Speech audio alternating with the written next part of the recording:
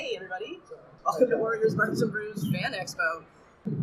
There are people here who we don't know and we didn't actually badger into coming. That's wild. Yeah, I'm Chloe. I'm Sarah.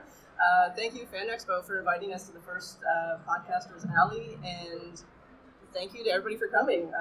This is wild. I didn't think we would when we started this 3 years ago. I joked maybe if we go to Fan Expo sometime that'd be cool, and now I'm actually here. Mm-hmm. Don't put things into the universe if you're scared of it, because it's going to happen. Yeah, so I'm pretty petrified. This is only the second live show that we've done, and the first one was not in this big of a room, so... No, and we knew most of those people. Yeah. There's a dinosaur over there. That's wicked. In case you didn't know, we're a Xena Warrior Princess podcast. We also talk about queer feminist media, because in case you couldn't tell by the look of this, we're very gay. And we basically both watched Xena for the past 20 years, and... we're not that old. We're definitely that old. And haven't stopped talking about it 20 years later. No. So we were like, if we're going to talk about it all the time, people may as well listen to us. Yeah, so that's sure. how we started the podcast.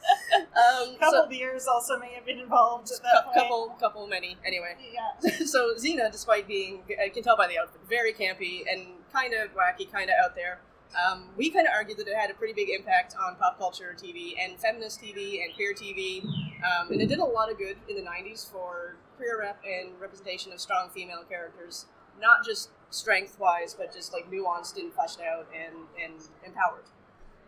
And I like your first note here. We will argue to the death that Xena is one of the most feminist shows there is. I will argue to the death, and we will proceed to do that. Yeah. Do you have a moment to discuss our Lord and Savior Xena Warrior Princess? This next part she bolded. There's an incredibly wide, diverse cast of female characters. And the male characters, they are there, but they're completely secondary, and like I said, we just get tired of people saying strong female characters and meaning just physical strength, because that's all good and fun and everything, but that's kind of boring. So, Xena herself is certainly physically powerful and intimidating when she wants to be. What's up, big butch energy? Exhibit A. But she's also incredibly sensitive, caring, and loving, putting Gabrielle ahead of the bigger picture more than once. So, think about that One Against an Army episode where Gabrielle almost dies from poison, and Xena's like, no, I'm just going to let this entire town get pillaged and ruined so that I can save my girlfriend, basically. Because that is a very heterosexual thing you say to your best friend. I will never leave you. Yeah. Even in death, I will never leave you. That's just gals being pals. Yeah, the amount of different memes with this little blurb on Tumblr is pretty intense. Yeah, shout out to the Tumblr fandom for providing us with this image. It was very well used. There are still a lot of Xena fans on Tumblr. You'd be surprised. Yeah. Xena's, aside from being, strength and brawn and the warrior princess, she's really clever, and she's able to come up with solutions where you think there would be none, like flinging herself off a tree onto a boat about 50 yards out. I mean, that takes some extreme knowledge of physics. Or Xena's just magic. Yeah. We've had the constant argument Xena's half god. Chloe thinks no. We'll do a whole episode about that too. Yeah. At some point. She's also super willing to let other people teach her. So she has all these women in her life who act as her mentors, and in some way Gabrielle acts as one. They both learn from each other intensely.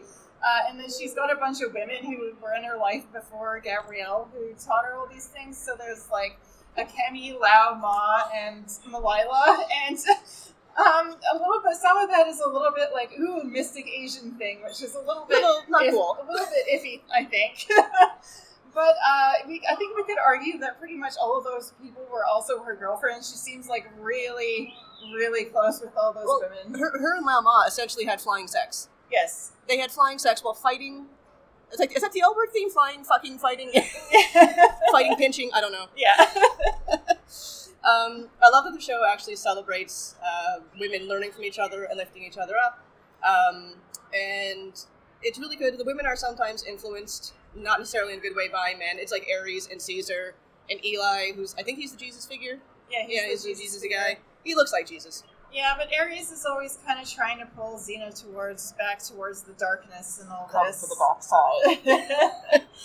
And she's tempted a few times and kind of veers that direction, but always kind of goes back around to Gabrielle. And Ares is a creepy, creepy bastard, though. Ares is so creepy, and is he her dad? Yes, he's her dad. We've had this conversation. Her mom said that there was no way her dad could have made it back from battle the night that Xena was conceived. Ares did it. Ares is... That's a whole level of grouse that I don't want. It's like the horse discourse with the centaurs. Yeah. There's baby centaurs. The mechanics of that frighten me. I know incest was like a big thing with the gods. Oh yeah, anything with a hole, they'd be in it. Anyway, but so Caesar's there, Ares is there. Caesar was more like, I don't know what you'd call him. Like, not like... Caesar's basically what broke Xena. Yeah. Yeah, that's pretty much it. He's what damaged her so much that she was literally just shattered. And went to be evil Xena. Evil Xena, yeah. So, not a good influence. No, bad influence. However, she got out of it with the help of all these lovely women. Yeah. Totally straight. So, the dudes are kind of pushing Xena and Gabrielle to not be good. Like, Gabrielle and the cult guys, we'll get into that. But they always kind of end up back together and relying on each other again. And we actually just did an episode where Xena's kid dies because it's Gabrielle's fault. Those are wrenching episodes, you guys. Like, they're very upsetting. I was fine.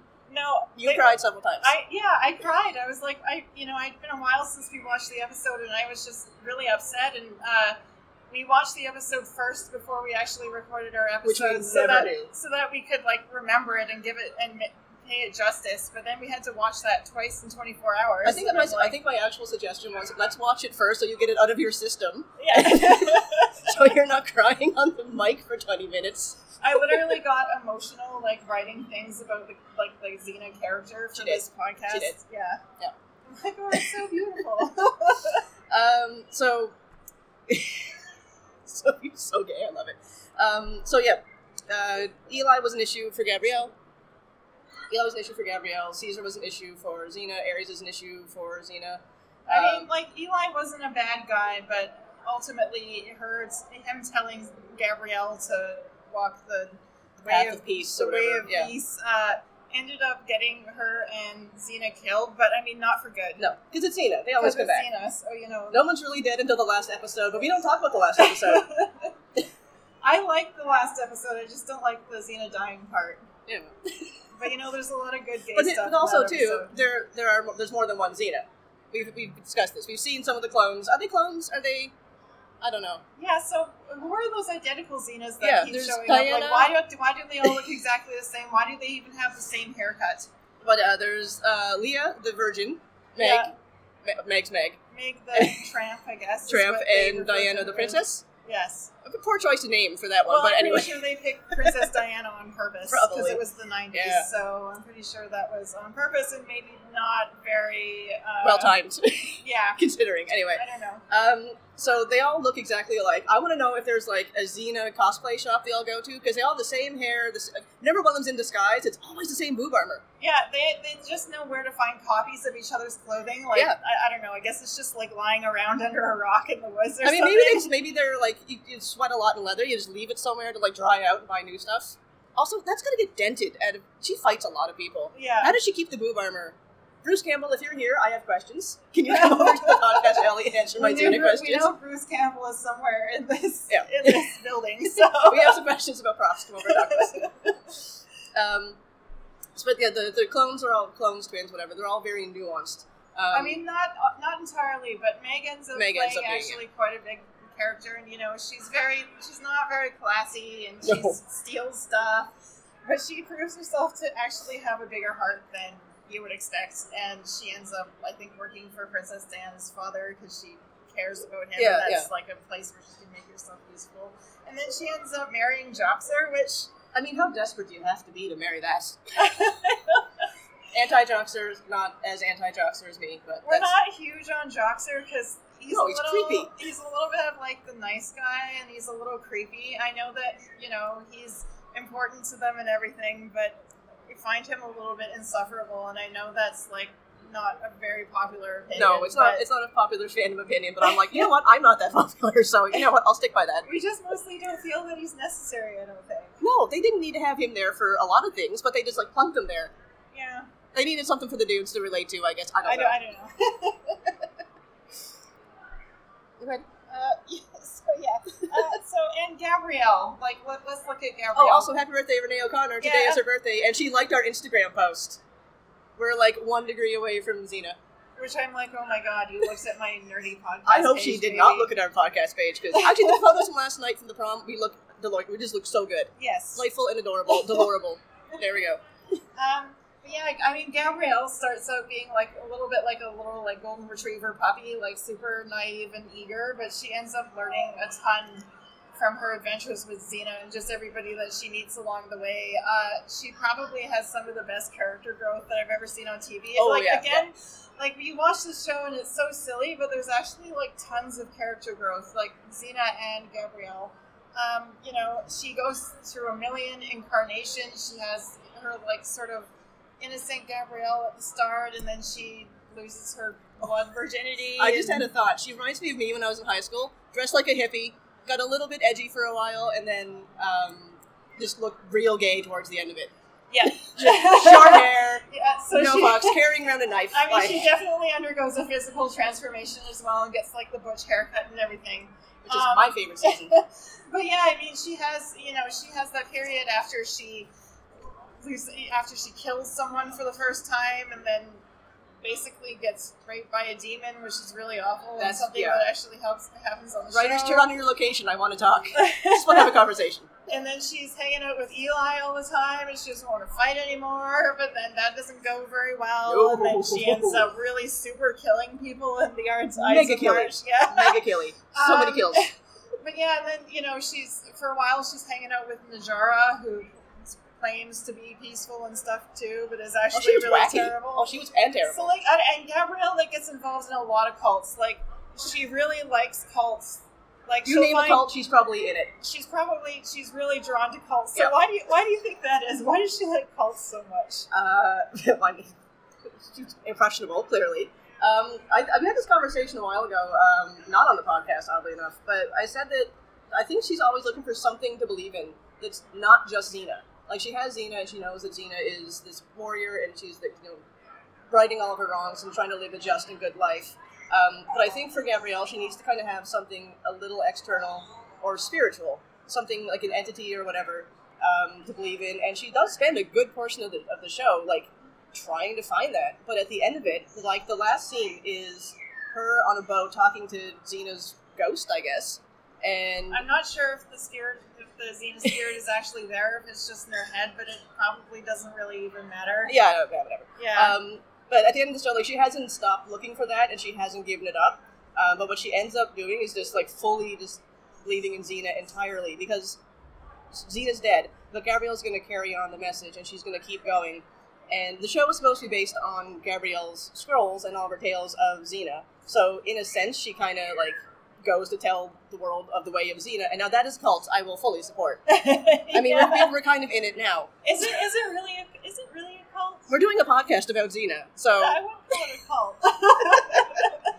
Anyway, very intense appreciation, very intense devotion with shirts and paraphernalia. Yeah. Anyway, Yeah. But anyway, speaking of cults, my girl Aphrodite.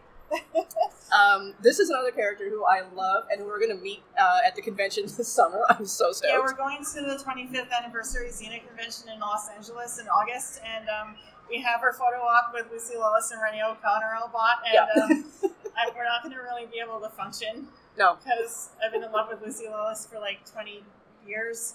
I feel like you're going to black out and you're just going to be like sitting there like, hi. If I can just not make a total fool of myself and manage to get like 1 or 2 words out, I'll be really happy. Just don't say boobs or something at her. That'd be no. high taste. I'm not that inappropriate.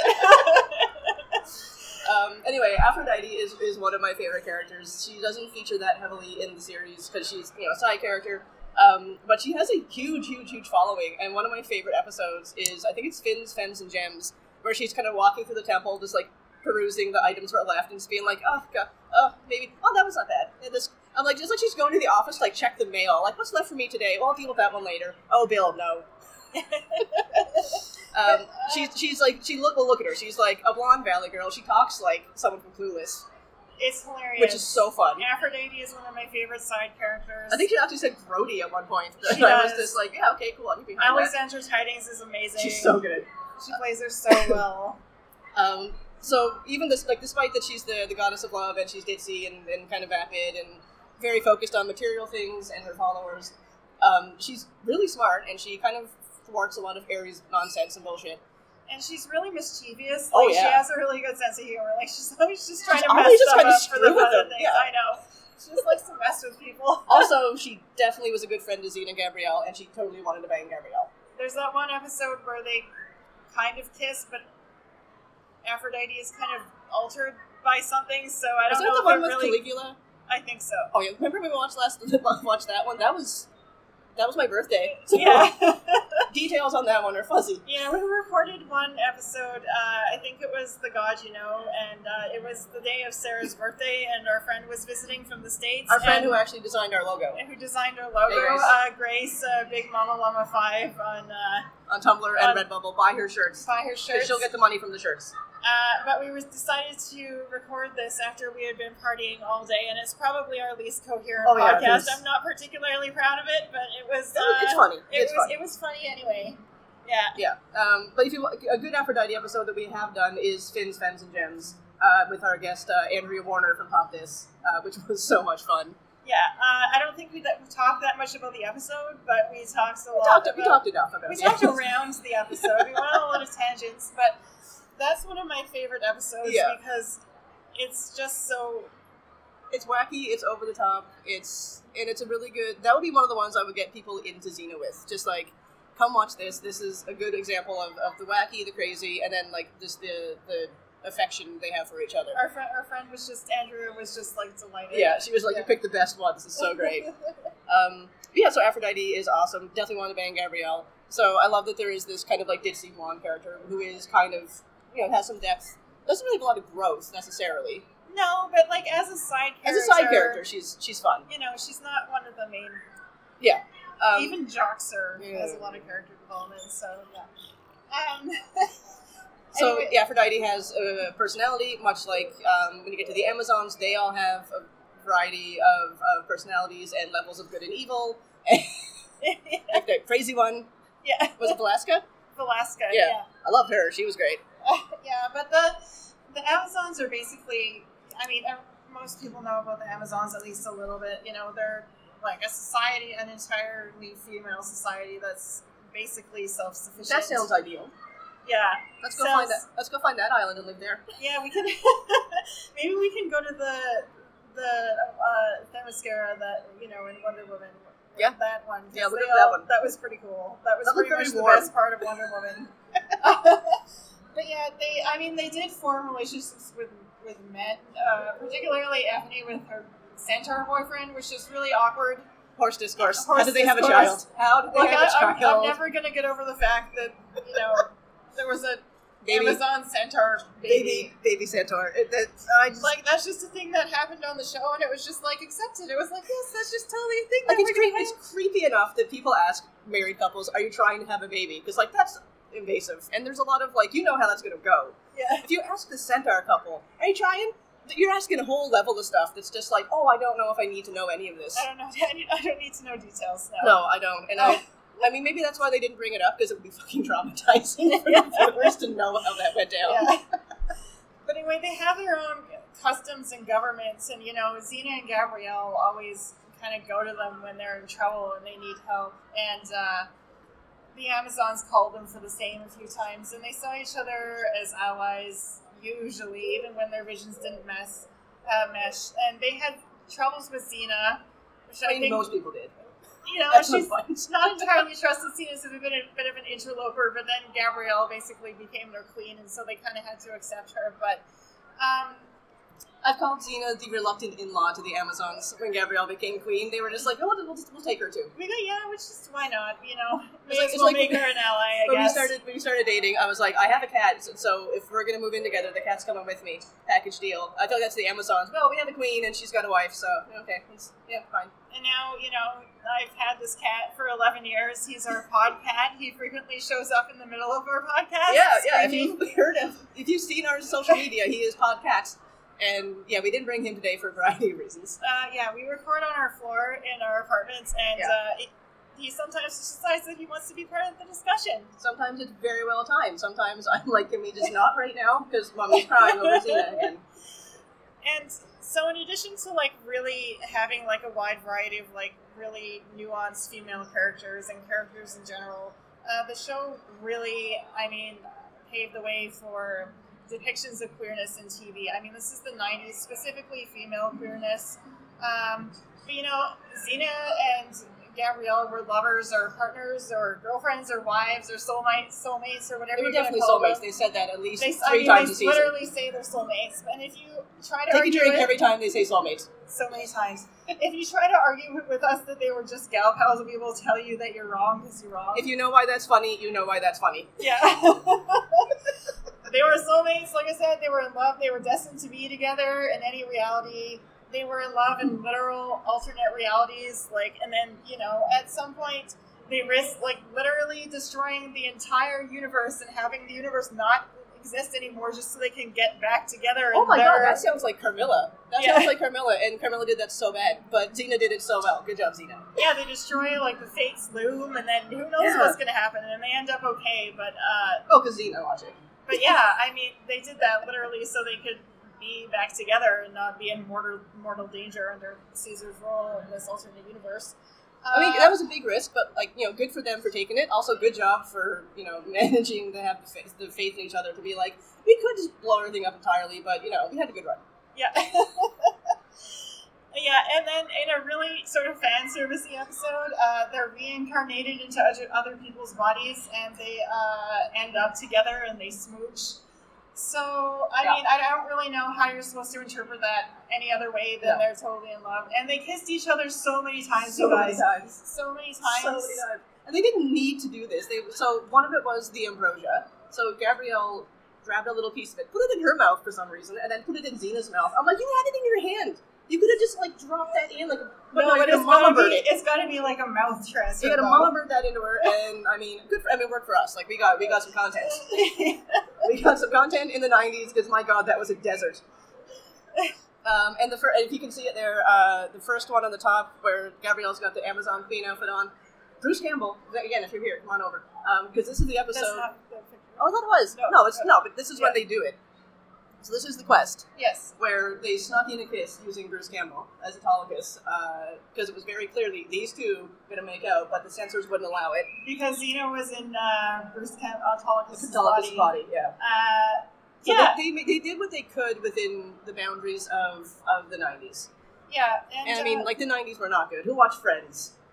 They were so bad with the lesbians. And there's literally, the one on the top, it's... Literally, there was an episode where Gabrielle's in a ring of fire and she's basically in a Sleeping Beauty situation, and it's only her soulmate who can awaken her with a kiss, and guess what? It turns out to be Xena. Yeah. I don't think that's really gay. That's really gay. There's nothing heterosexual about that. No. On a scale of 1 to Sappho. Yeah, and when Xena dies and she's in the spirit world and then Gabrielle follows her, she's hanging out with her, ex-girlfriend, Akemi, and she's like, oh, this is Gabrielle, this is my soulmate, and, smiles at her really, warmly. It's, yeah.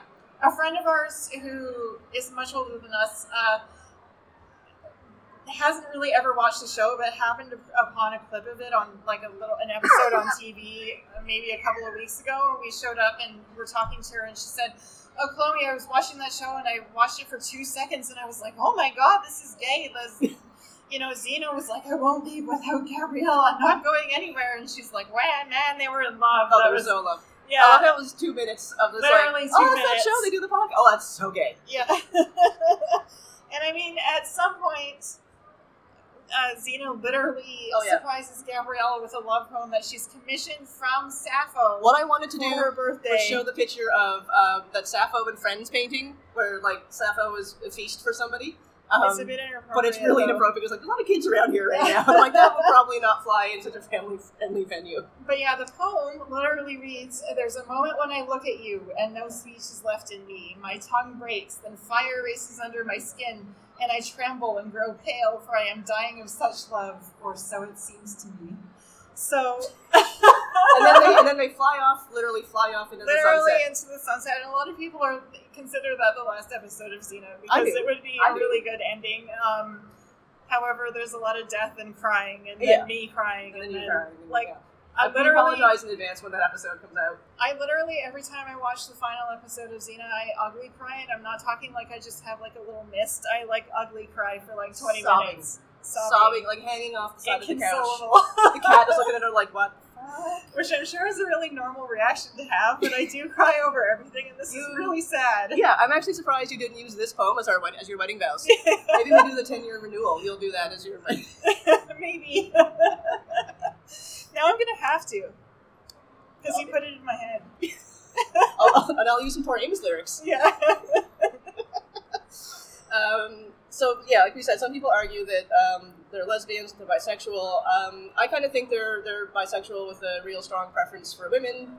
I think you agree. Yeah, because I mean, especially Gabrielle. Because she mourns Perdiccas for.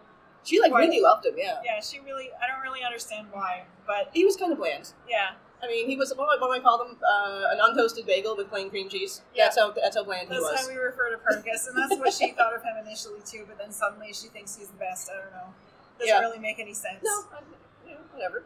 I don't understand why some people date some men, so I'm just like. Also in the episode where Gabrielle marries Perdiccas, she and Xena share a mouth kiss, and then they like grasp each other like they're both going off to their death. But I mean, if I was going to be stuck in a heterosexual marriage, I would probably do the same thing. So I do lean towards them being bisexual because bisexual representation is so maligned and is not great. I mean, we have a lot of lesbian content on TV now. We have the L Word. We have Alex Danvers. Yes. Yeah. I mean, bisexual. We have Sarah Lance and I can't think of anybody else. I can't really think of anything else either. They're probably. I mean, most of the cast of Legends is some kind of pansexual. Yeah, that's true. I mean, but Legends does everything. Legends does everything better. Great. We kind of feel like Legends of Tomorrow is almost like it's so much of the same spirit of Xena, where it's totally campy, but there's a lot of emotional stuff behind it, and they're really ahead of themselves with like the different queer representation and like a whole bunch of different types of representation. Again, strong female characters, not just strength, but also like nuanced, fleshed out. And there's a good bit of comedy, and I would love to see them try to take on like a Xena spin-off or a Xena ripoff kind of thing, or like go to ancient Greece and there's a Xena character there. I mean, they could. Like, it's completely ridiculous. There's literally an entire recurring plot where a giant Bebo doll is like ruling over the loves you. is like a danger or a god. Yeah, features heavily. So so we have Xena. We had nothing for years, and then we have Legend of Tomorrow. Basically, is where we're at with decent bisexual rap. Or generally, if there is bisexual representation on TV, it's like the greedy greedy bisexual, they're cheating or that nonsense, which we are very tired of. Yeah. Let's have less of that. That's boring. One thing I do enjoy about Xena is the sexual tension that does occur with a lot of the characters, specifically Gabrielle and Aphrodite. I ship the hell out of that. Oh, yeah. I may have looked up fan fiction. There's not a lot of fan fiction, unfortunately. Of course you looked up fan fiction. Listen. I don't read fan fiction. I used to, I think, when I was 15 and watched Passions, that really, really bad soap opera. If anyone remembers that, I was obsessed. What about the demon doll or clown doll and a witch? It was literally, again, really super campy, so that's why I loved it. Oh, yeah. Also recovering from surgery and was like on drugs and stuff. Well, I mean, that would probably make it really way more fun. Yeah. So yeah, I love Gabrielle and Aphrodite because they have amazing chemistry, and I have to give a lot of credit to whoever did the casting for the show because they paired two actresses who do have great chemistry, and they work so well together, and they both have amazing comedic timing. And I mean, the way they look, the blonde brunette thing, kind of a thing. It's kind of just a little bit of a thing. Maybe a little bit. Maybe some of us sort of. I don't know. Maybe there's a couple of blonde brunette pairings. Like queer women and indie folks really, really like the blonde to brunette pairing. We didn't even have to think about this for more than 5 minutes when we were trying to find pictures for this slideshow. I'm just still going. These two, still ship these two. Paul Steen from Carmela. Love it. Like, I mean, we could go on for like. We could do an entire podcast about. We could just sit here and click through pictures. Yeah, we could just sit here and click through pictures. Yep. All this. Killing Yep. Eve, coming back in April. Very excited. And yeah, we had to include Gillian Anderson just because. We had to find a way to include Gillian Anderson in there. Yeah, we had 2 pictures of Kate Blanchett. We had to include Gillian Anderson.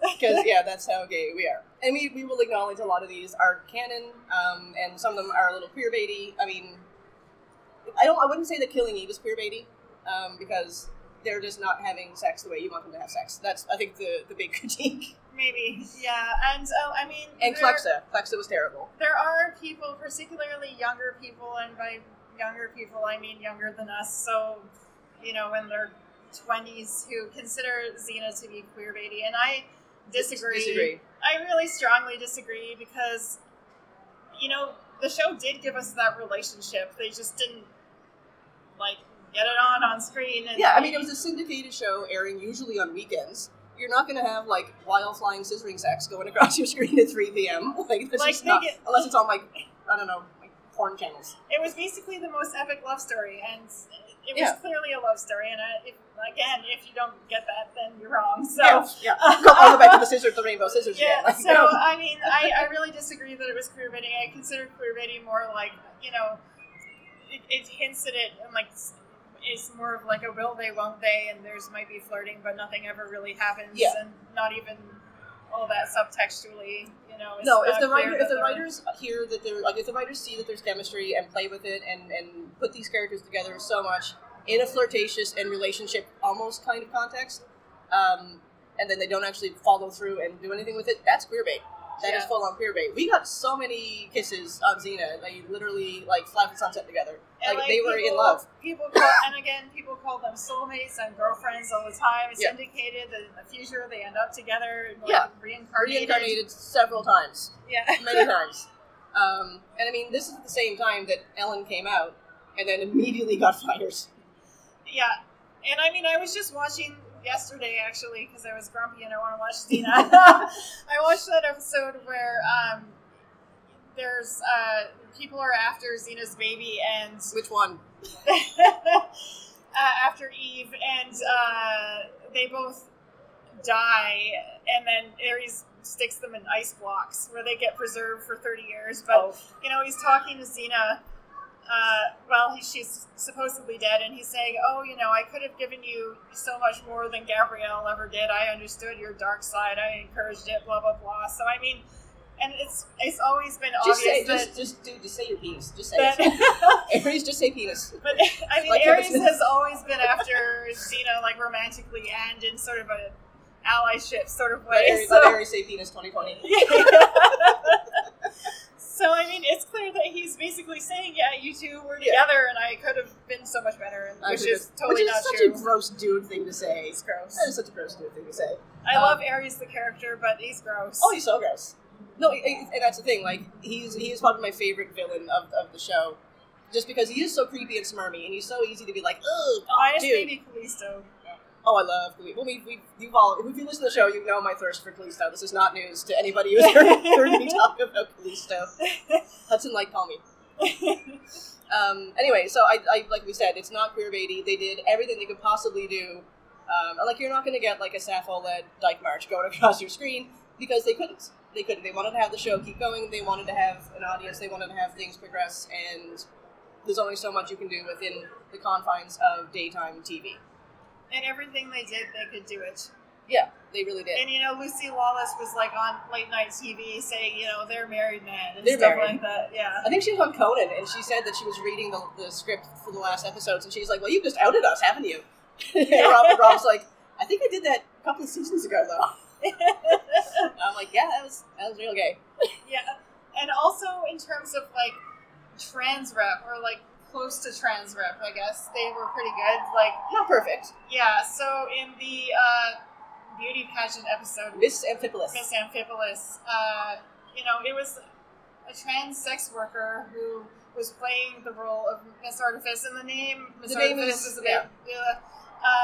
but, you know, basically playing a gender non-conforming beauty pageant, and when Xena finds out that this person is not, like, assigned female at birth. She's super cool and just, encourages this person to be themselves and very much a proud, supportive ally. Just like, oh, okay. And just competes and is happy competing with this person, and then ends up sharing like a big smooch with them at the end. And I kind of get the sense that this character is sort of supposed to be a trans woman, and they don't really quite get there. But in general, it's a gender non-conforming person, and they were really supportive.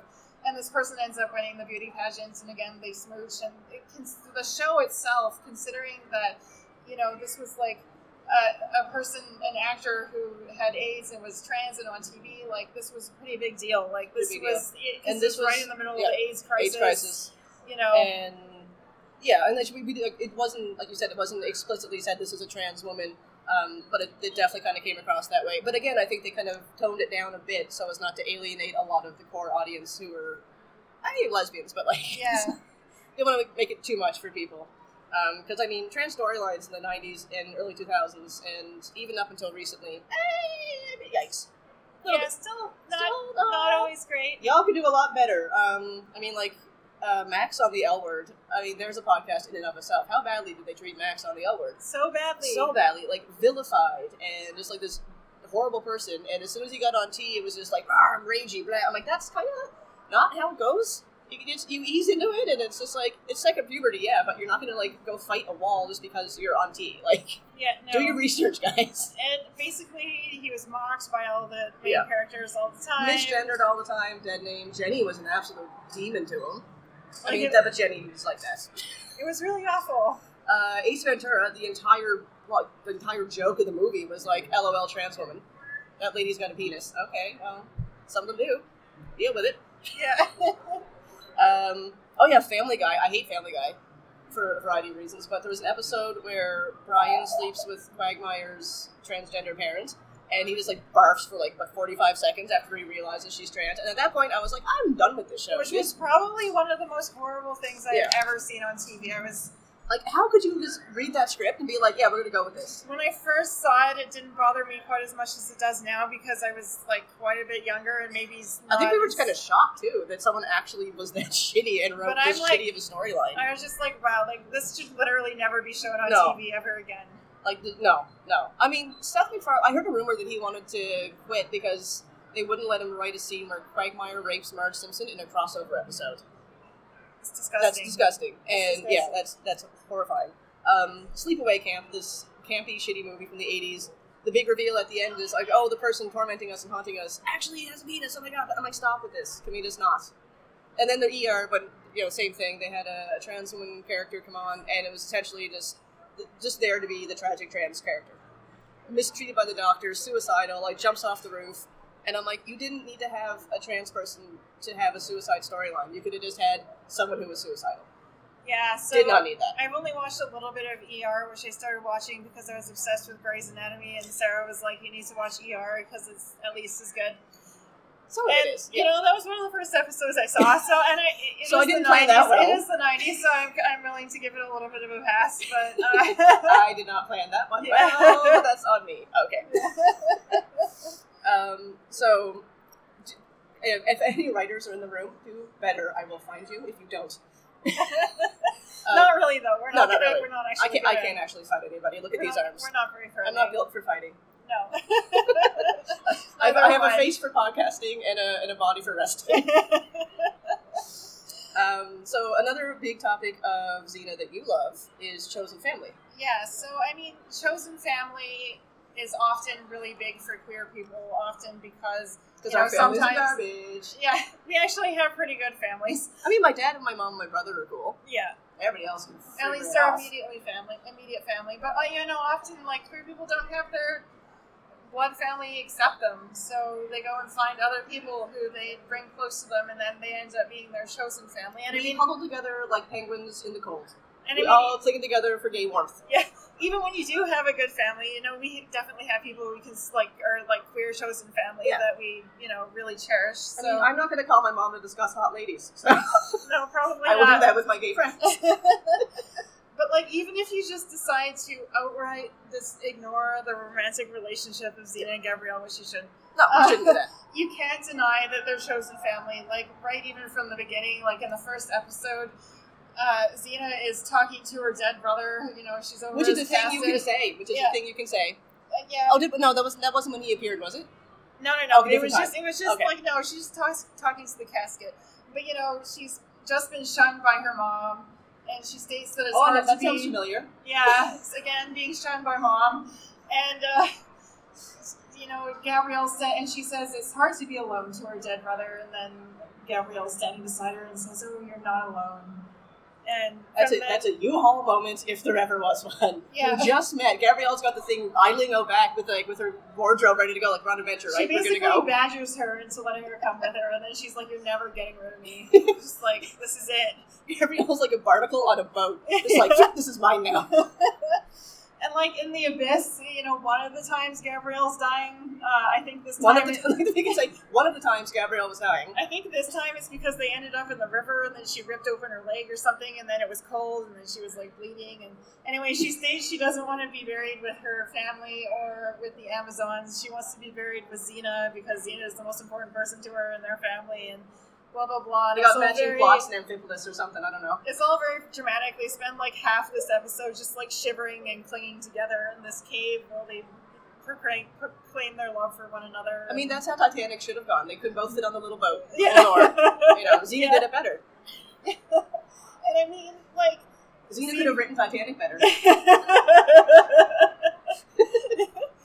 Like, Xena and Gabrielle raise a baby together, too. Not for very long, because they end up being frozen in an ice block, and then the baby grows up and ends up being, like, a scary warlord person. But, for a while. Which is also a thing we can say, yeah. And then Xena gets unfrozen and comes back to meet her evil child. Yes. And then they make her nice again. I don't know. But, you know, she literally tells Ares that Xena has the baby daddy role.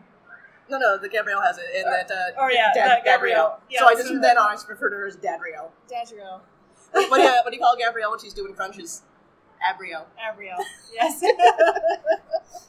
When Gabrielle was on that big the big rock thing in the demon lair, Slabrielle.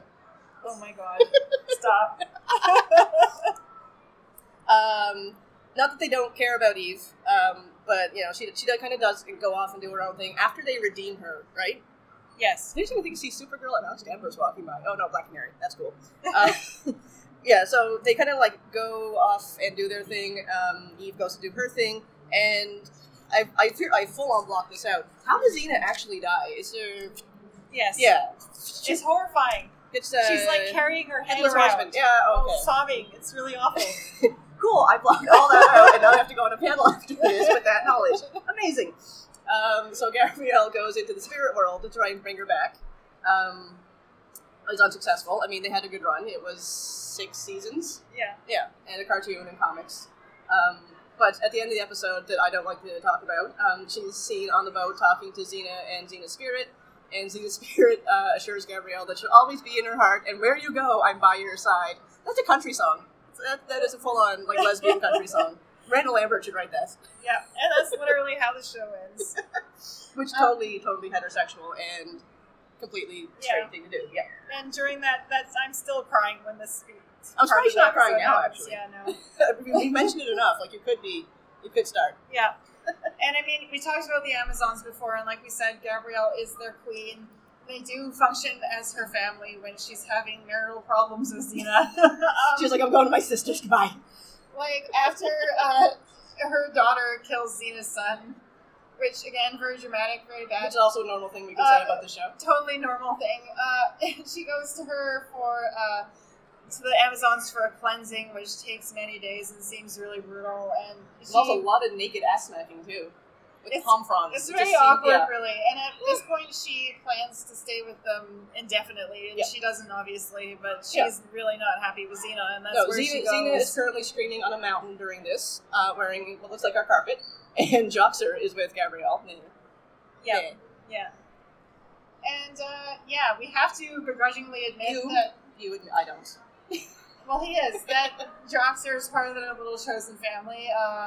I mean, they find him irritating a little bit, but they are genuinely devastated when he initially dies in that Been There, Done That sort of Groundhog Day episode. Before they realize he's going to keep on coming back when he dies. I was like, oh my god, oh, he's back. Okay, oh, it's one of those episodes. Okay. And he's always there for them, even if that's partially just because he's creeping on Gabrielle and completely infatuated with her, which is a very one-sided thing. Yeah. He's sometimes spying on her when she's naked. Creepy. Again, creepy. Sorry, it's creepy. He's creepy. And Creepysaurus Rex. But he's a loyal friend to both of them. Will drop everything for either of them. We just don't like him much because he's the creepy cousin you see at family dinners every couple of years. And it's just like, oh yeah, this is why I don't invite you to hang out, because you're creepy and you may try and spy on me when I'm naked. And they have to keep saving him because he's a fucking dumbass. How many times it's like Jock gets in trouble? That's like when Dawn's in trouble on Buffy, it must be Tuesday. Like, Jock must be Saturday. Yeah, but even that episode I was talking about that I just watched, the episode is through Jock's, like, lens where he's 65 years old or something, and he's got the scroll of Xena and Gabrielle, and he's telling them the story like, oh, these were my people. Yeah, he's not my people. Yeah. But, yeah. One of my least favorite things about Joxer is the musical episode when he has to sing Joxer the Mighty, and I was just like, can we have less of this forever? Joxer the Mighty also gets stuck in my head for about 5 days every time I hear it, so... Great. It's really... So this is a great segue into the musical episode section then. Which I hate the musical episodes so much. I hate it so much. See, I really like the Bittersweet. I love it. It's great. It's ridiculous. But it actually furthers the plot. It actually does. And I think this is a rarity of TV musical episodes. The fact that it actually made them kind of work their shit out. Like, it forced them to have a conversation via song. Which they're both, like, tied down. Like, Xena's crucified and Gabrielle's, like, on a slab. Yeah. And they're just, like, awkward. Slabrielle again? Slabrielle. And they're just, like, awkward, like, singing at one another, just, like, proclaiming all of their hurt and love and, well, making really dramatic singing faces. Yeah, I mean, Renee can't sing, so they had to get someone to do that for her, and her lip sync was off a little bit. It wasn't too bad. It was just like, I was in hell watching that the first time, and we thankfully were able to get our friend Jamie over to do the episode with us, because I was like, it would just be me groaning the entire time. Oh, God. But I think that, like, Xena kind of, in a way, started that weird trend of having musical episodes as one-offs. I think so, because I Googled, like, TV shows, musical episodes, and pretty much everything I found was post-Xena. Post-Xena. Buffy? Which, again, was one of the episodes that really furthered the plot. Which I also hate. I know, you also hate that one, but I was, like, 14 years old when that came on, and I was, like, waiting. I counted down to it. I had, like, a friend at school who was really into it, and I would, like, so did I. And every day I was like, this is a nightmare. This is my personal nightmare. No, it's great. And I feel like I'm going to lose so many gay points. I hate the song that Willow and Tara sing. Or Tara sings it to Willow, I'm under your spell. Yeah, I don't know what to say to you right now. So she's going to file divorce papers. Yeah, so it's Once More Feeling was the Buffy, and like the Bittersweet, it's dead people screwing with them. Something like that. Yeah. Dead people doing things. Just because you're dead doesn't mean you can't have a life. Like, they have shit to do. It's not really dead people screwing with them. It's more like Buffy working out her shit. Oh, she's died and come back. And reanimated. Yeah. Anyway, just because you're dead doesn't mean you can't have a life. Yeah. I also have so many questions about the musical episode. Why did Xena's kid do this? And, like, there's, like, this whole mythical world that he built for them to work out their shit. The kid was dead, and he was like, these two should be together. I'm like, how does this happen? You don't really explain how this one dead kid has so much, like, power over the... I don't know. The afterlife. Again, Xena logic, I have so many questions. Grey's Anatomy did a music episode that I thought was way more recent than it was, because I continuously watch Kyler Lee's scenes on YouTube, because she's such a good singer. Also, I'm in love with her. Glee was a whole thing, which we probably should not. Don't even say the word when I come back. Don't say it 3 times, because it's going to come back as a reboot. No. Also, nice Lydia costume, by the way, in the front. Check it. Community did one. The Flash did one. I think that was just basically so they could have Melissa and What's-His-Face sing, because they're both pretty good at it. Yeah. Scrubs did one. Pushing Daisies, I forgot about that. And Riverdale, apparently. Yeah, we haven't watched the recent Riverdale episodes, but we want to because it sounds so incredibly wild. It sounds like whoever writes an episode did not watch the one prior. It's just like they dream something that happens. They just got like a rough. There's 4 characters doing that. Oh, okay, cool, and they go off to write an episode, and I'm just like, this sounds wicked. Yeah. So yeah, there's like, and this is only like a really short list. So there's a ton of musical episodes that popped up after Xena did their 2, and then I was kind of trying to figure out why these are so popular, and I said to Sarah, like, is it because it's like not very like manly or cool to like musicals, but maybe if they plop a musical episode in like the middle of a really popular show, it will somehow be like okay, so like it? I don't know. Is it like a secret? I don't know, like how many guilty pleasure sort of thing that's okay. That's an affront to guilt and pleasure. I hate that phrase. I don't know how many dude bros are actually watching things like Grey's and like Scrubs. I can see it. Community, I can see it. The Flash. Yeah, dudes watch The Flash. Dudes watch this, I think. I watch it because there's pretty ladies on it, which is how I view most things.